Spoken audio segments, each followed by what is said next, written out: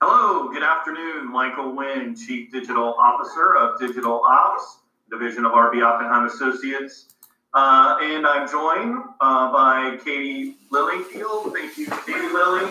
Sorry, Katie Lily, for joining me as we discuss, this is episode 5, as we discuss the book Traction by Gino Wickman. So, even though this is episode 5, we're really wrapping up chapter 3 because chapter 3 was packed with so much incredible information. It really paints the picture of and helps the readers who've gone through the book to be able to put together their vision traction organizer, which is known as the VTO. So we'll come back to that, but let's dive into where we left off. What we're going to cover today, guys, is mapping out your 10-year target, your 3-year picture, and your 1-year plan. And I thought it was really interesting, especially right now, Katie, I feel like, if you're a business and you're trying to think about what your business looks like 10 years from today, like people who went through this book in the year 1999, right, and we're trying to think about what was their business going to look like 10 years from now. Right. There was one really big piece in the world that didn't exist. Right. Was the internet. Right. That's impacted your business huge. Right. It's in fact, it's probably one of the core pieces of your business. Right. We'll talk about that in a minute. Yeah.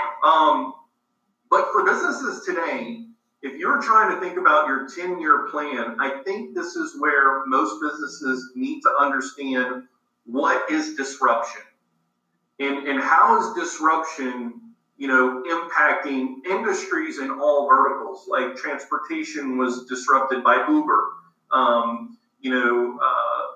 food delivery, and I think for any company, I think you need to understand that whoever is closest to the consumer is going to win. Keep that in your mind.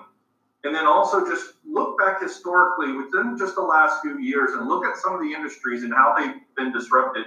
And then try to put that as a lens as you try to imagine what do you want for your company. Because if you ignore that, you could really be in trouble. Mm-hmm. So, but I do like that in the book, Gino says, okay, talk about what's your revenue size, what's your staff size, and what your direction is, and then what are some of the measurables in order for you to recognize whether or not you're even on target for that 10-year. Any takeaways from you that you thought in that little section? On a 10-year? Yeah. It's just so hard because I have 500 ideas every day, so I'm just like, which ones am I going to do? Right. But I know I want it to be total bookkeeping domination. Yeah. Whatever that looks like. But going back to what you said about the disruption. Mm-hmm. So what we've done is we went through our core values last week. Mm-hmm. And one of our core, we have 6.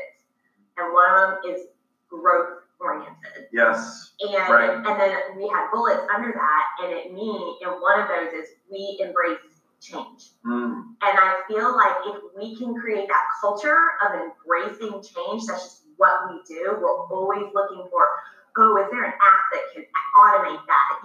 And we think that's fun. We're like, I think we can find an app that'll do this.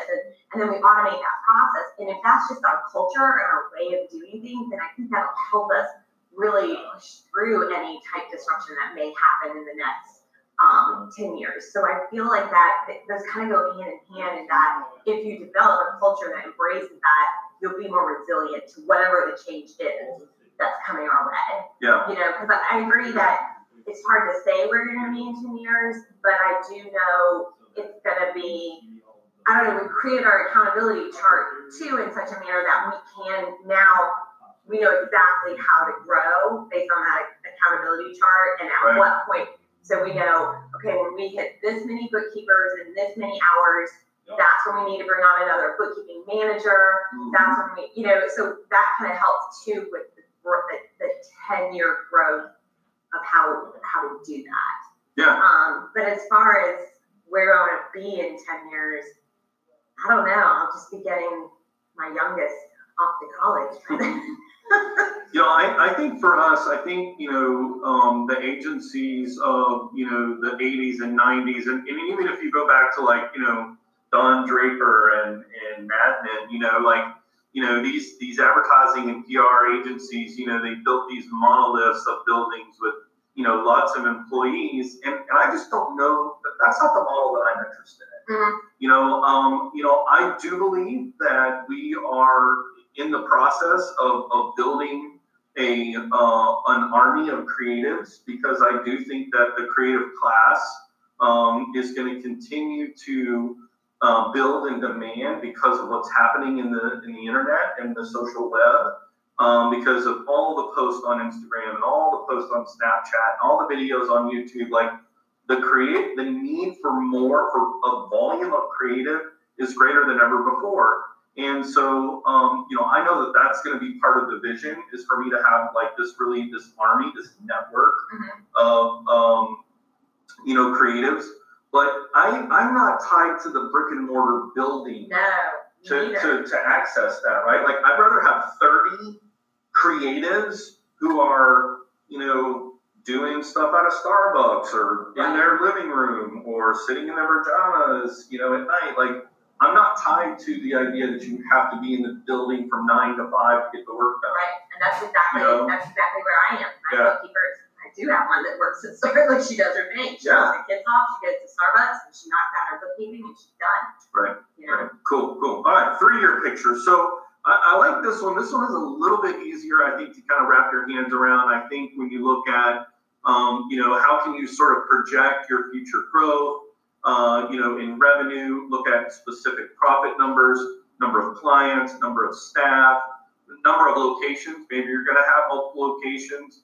And then breaking down, like, what are the operational factors? Like, are you going to need more desks or more phones or more computers, more email accounts, and kind of what that ripple effect is, for that growth.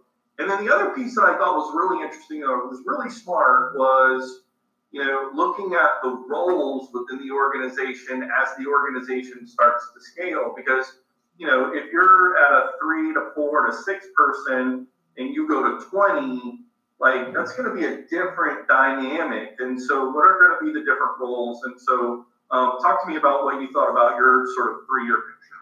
So I've given no thought to my picture. Okay, very good. Yeah. So I've got my 10-year vision and I've got my 1 year, but I don't have a 3-year. Okay. I don't know why that's just not materializing for me. I mean, it really isn't. I have no idea, because we've grown faster in the last 2 than I ever imagined. So I just am like, wow. And I'm very blessed because we've grown strictly word of mouth. Mm-hmm. And Michael did this fantastic marketing plan for us, and it's fantastic. And I can't wait to implement that. And I'm just like, wow, where will we be when we're actually going out and like selling, So this year for us is so much about putting in the infrastructure. And I think that's why I can't get past this year, because I feel like, I don't know. So this is a good story I wanted to share. Mm-hmm. So I did my billing this week. Right. And there was a lot of admin time, And so, of course, naturally, I want to take that admin time times it by our billable rate and see how much money I lost, and then cry. So I didn't even look. I was like, I'm not going to look.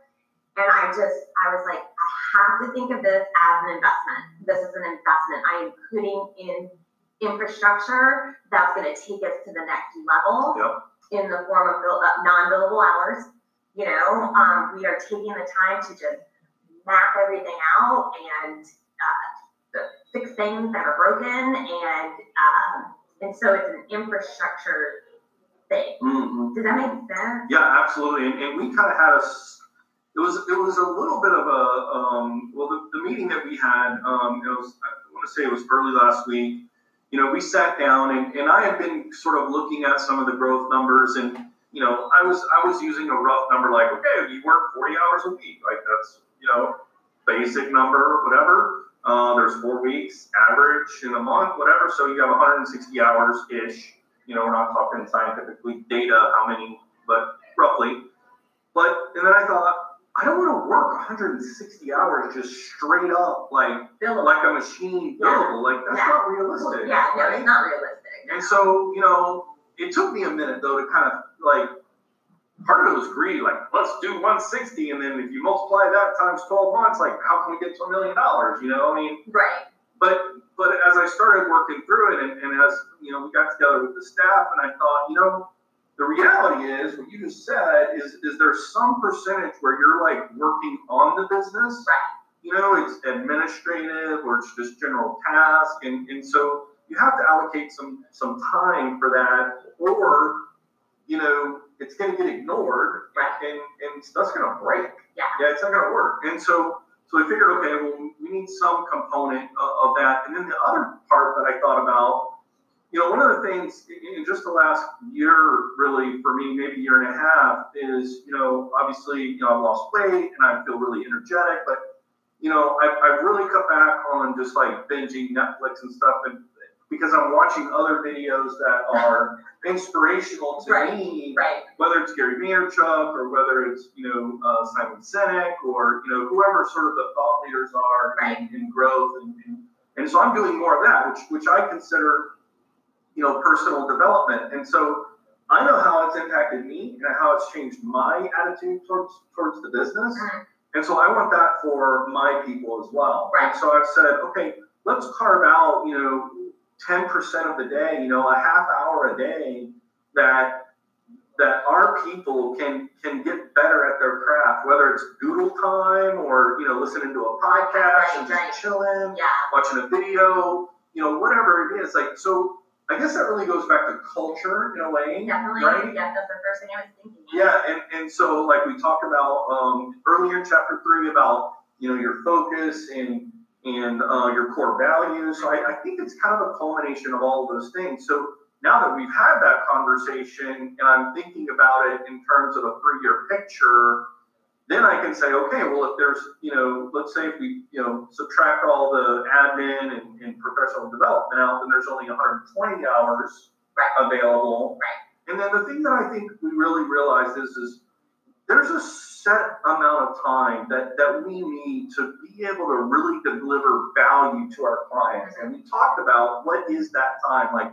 where's the minimum threshold to provide maximum value, right? And so we established that. And what we realized was it's just not realistic for one person to be able to handle, more than 8 clients at a time and really provide value, right? And so we were like, okay, well, if that's the case, then how does that affect our billing and our per hour rate and our packages and our services? And so it really started to domino and unfold on itself. And it can get very overwhelming.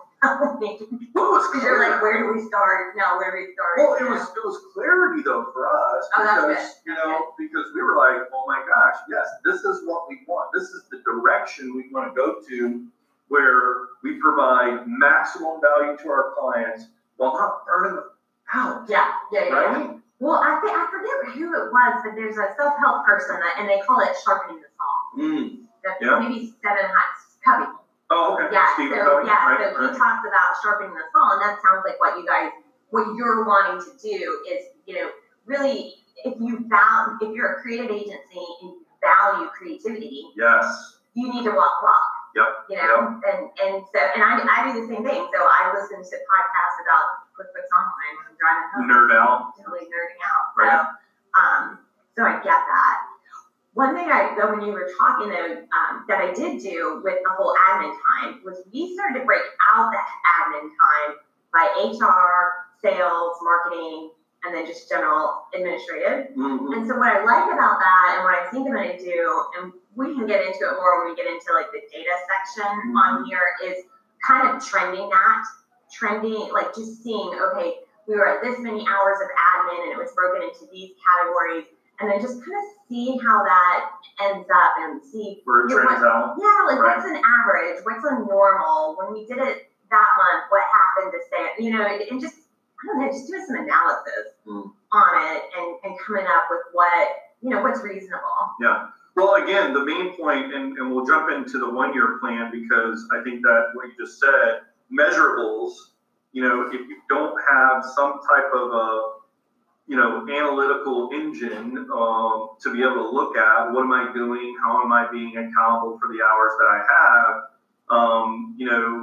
then it's really hard to map out a plan. But if you do have things like that, whether it's time record keeping or, whatever the measurables are, then you actually can, look at, okay, how are we doing? Are we attaining these things?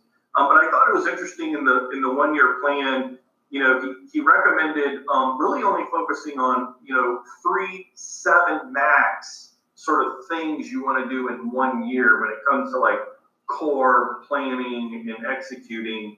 Because he says if you start with that small number, you're still going to end up with, a dozen or even 20 things that you want to do. But being able to prioritize, that sort of 3 to 7 is a more realistic, and that's been the success model that he's seen for thousands of businesses who have gone through this process. So I thought it was interesting. And then, of course, in that 1 year plan, you're still going to break down number of clients, profit margin, number of staff, operational, implications, whether it's, again, going back to phones or desk or, whatever the hard operational, things are.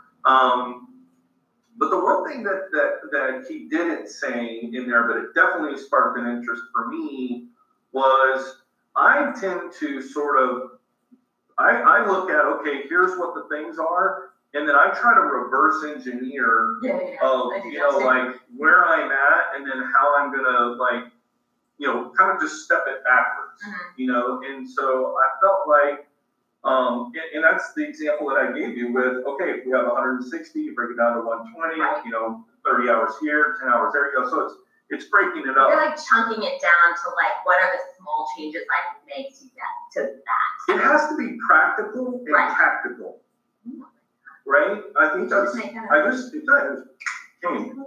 yeah, you gotta have a practical and tactical plan to get to your plan. So I thought that was really good. Any other thoughts there that 1 year? No, I mean, just our 1 year is standardized. Yeah. Infrastructure is standardized, and I'm really glad that I keep saying that, because it helps me when I get really nervous, when I turn down a client, when I turn down some time of networking, when I'm doing my billing and it's not as high as I was hoping. It's like, that's not what this year's focus is about. It's not, our goal is not reach this revenue. Our goal this year is not take X amount of clients on. Our goal this year is 100% standardized, implement this EOS, and so by just having that 2 to 3 part focus helps me from getting scattered. Because I'm an idea person, so I'll get this idea in my head and I'm like, this is fantastic, let's go this direction. We got to do this first, so that the infrastructure is in place and I can take off with all my ideas. And it's not glamorous and it's not necessarily fun, but you got to do it. Yeah. So they have the 10 year, the 3 year, the 1 year, and then the sort of tail end of the 1 year gets broken down into what he calls rocks, which are really just like little 90-day chunks, if you will, of execute, plan, execute, measure, plan, execute, measure. And they're going to go, we'll break that more into, I think, chapter 8, when we go into rocks and really how to make them maximize and create opportunity there. So the 1 year is broken up into these little 90-day rocks, which are your priorities. And then he leaves the last little window for issues. Yeah.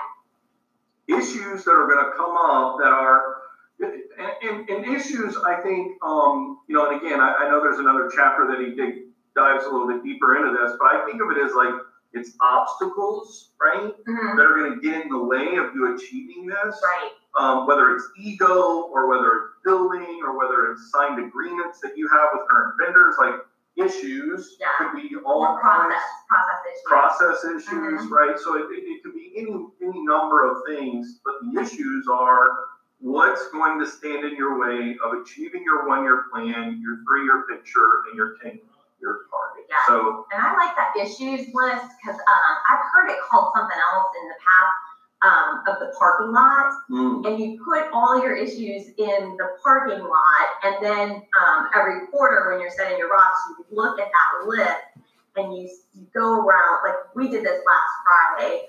We all put out our list, the laundry list of it, and then tallied where all three of us agreed. Yeah. And then those were the ones that naturally rose to the top. And because we probably had like 20 things, and then we focused on, I think there's 6 or 7 that just rose to the top. And it was interesting which one did. It's kind of like a domino effect. It's like, oh, well, if we address this one, that will take care of some of these other ones that we have on the list. Yeah. And, you know, it was also interesting, too, as we went around the room, and what was important and pressing to my other team members wasn't necessarily important and pressing to me, but it was interesting to hear what was important to them and why. Right. So that, you know, just to have that perspective of something that's maybe in my blind spot. Blind spot. Right. Yeah. So, so again, I'm going to put this up here and see if the camera can get it there. I think, yeah, look at that. Okay, so this is the Vision Traction Organizer, and as you can see, it really paints a one-page picture of everything Chapter 3 talks about. So it's got your value, your focus, your 10-year target, your marketing strategy, your 3-year picture, your 1-year plan, your rocks, and your issues. So literally your entire organization is mapped out in a vision and traction, how it's going to happen, in an organizational one-page chart that everyone can see that's in your leadership. This, guys, is really the ultimate piece, in my mind, of what Chapter 3 does, because it allows you to have this one-page thing. Because you've probably seen business plans, and they can be 30 to 40 pages long, and it's so overwhelming. But when you can put everything down on one page, in one chart, in sort of see, it allows you a 30,000-foot perspective, and at the same time be able to peek into just little nuances that are a part of the plan. Right. It's absolutely incredible. This is my favorite part, guys. VTO. Yes, VTO. is incredible. Guys, that is going to wrap it up for us today for episode 5, as we covered the book Traction by Gino Wickman. Next week, we're going to start with Chapter 4, The People. All right. So, very excited. Guys, thank you again. My name is Michael Wynn. I am the Chief Digital Officer of Digital Ops, Division of RV Oppenheimer Associates. Thank you, Katie Lilly from Lilyfield Accounting Solutions, for joining me. And you guys have a great weekend. Catch you on Monday.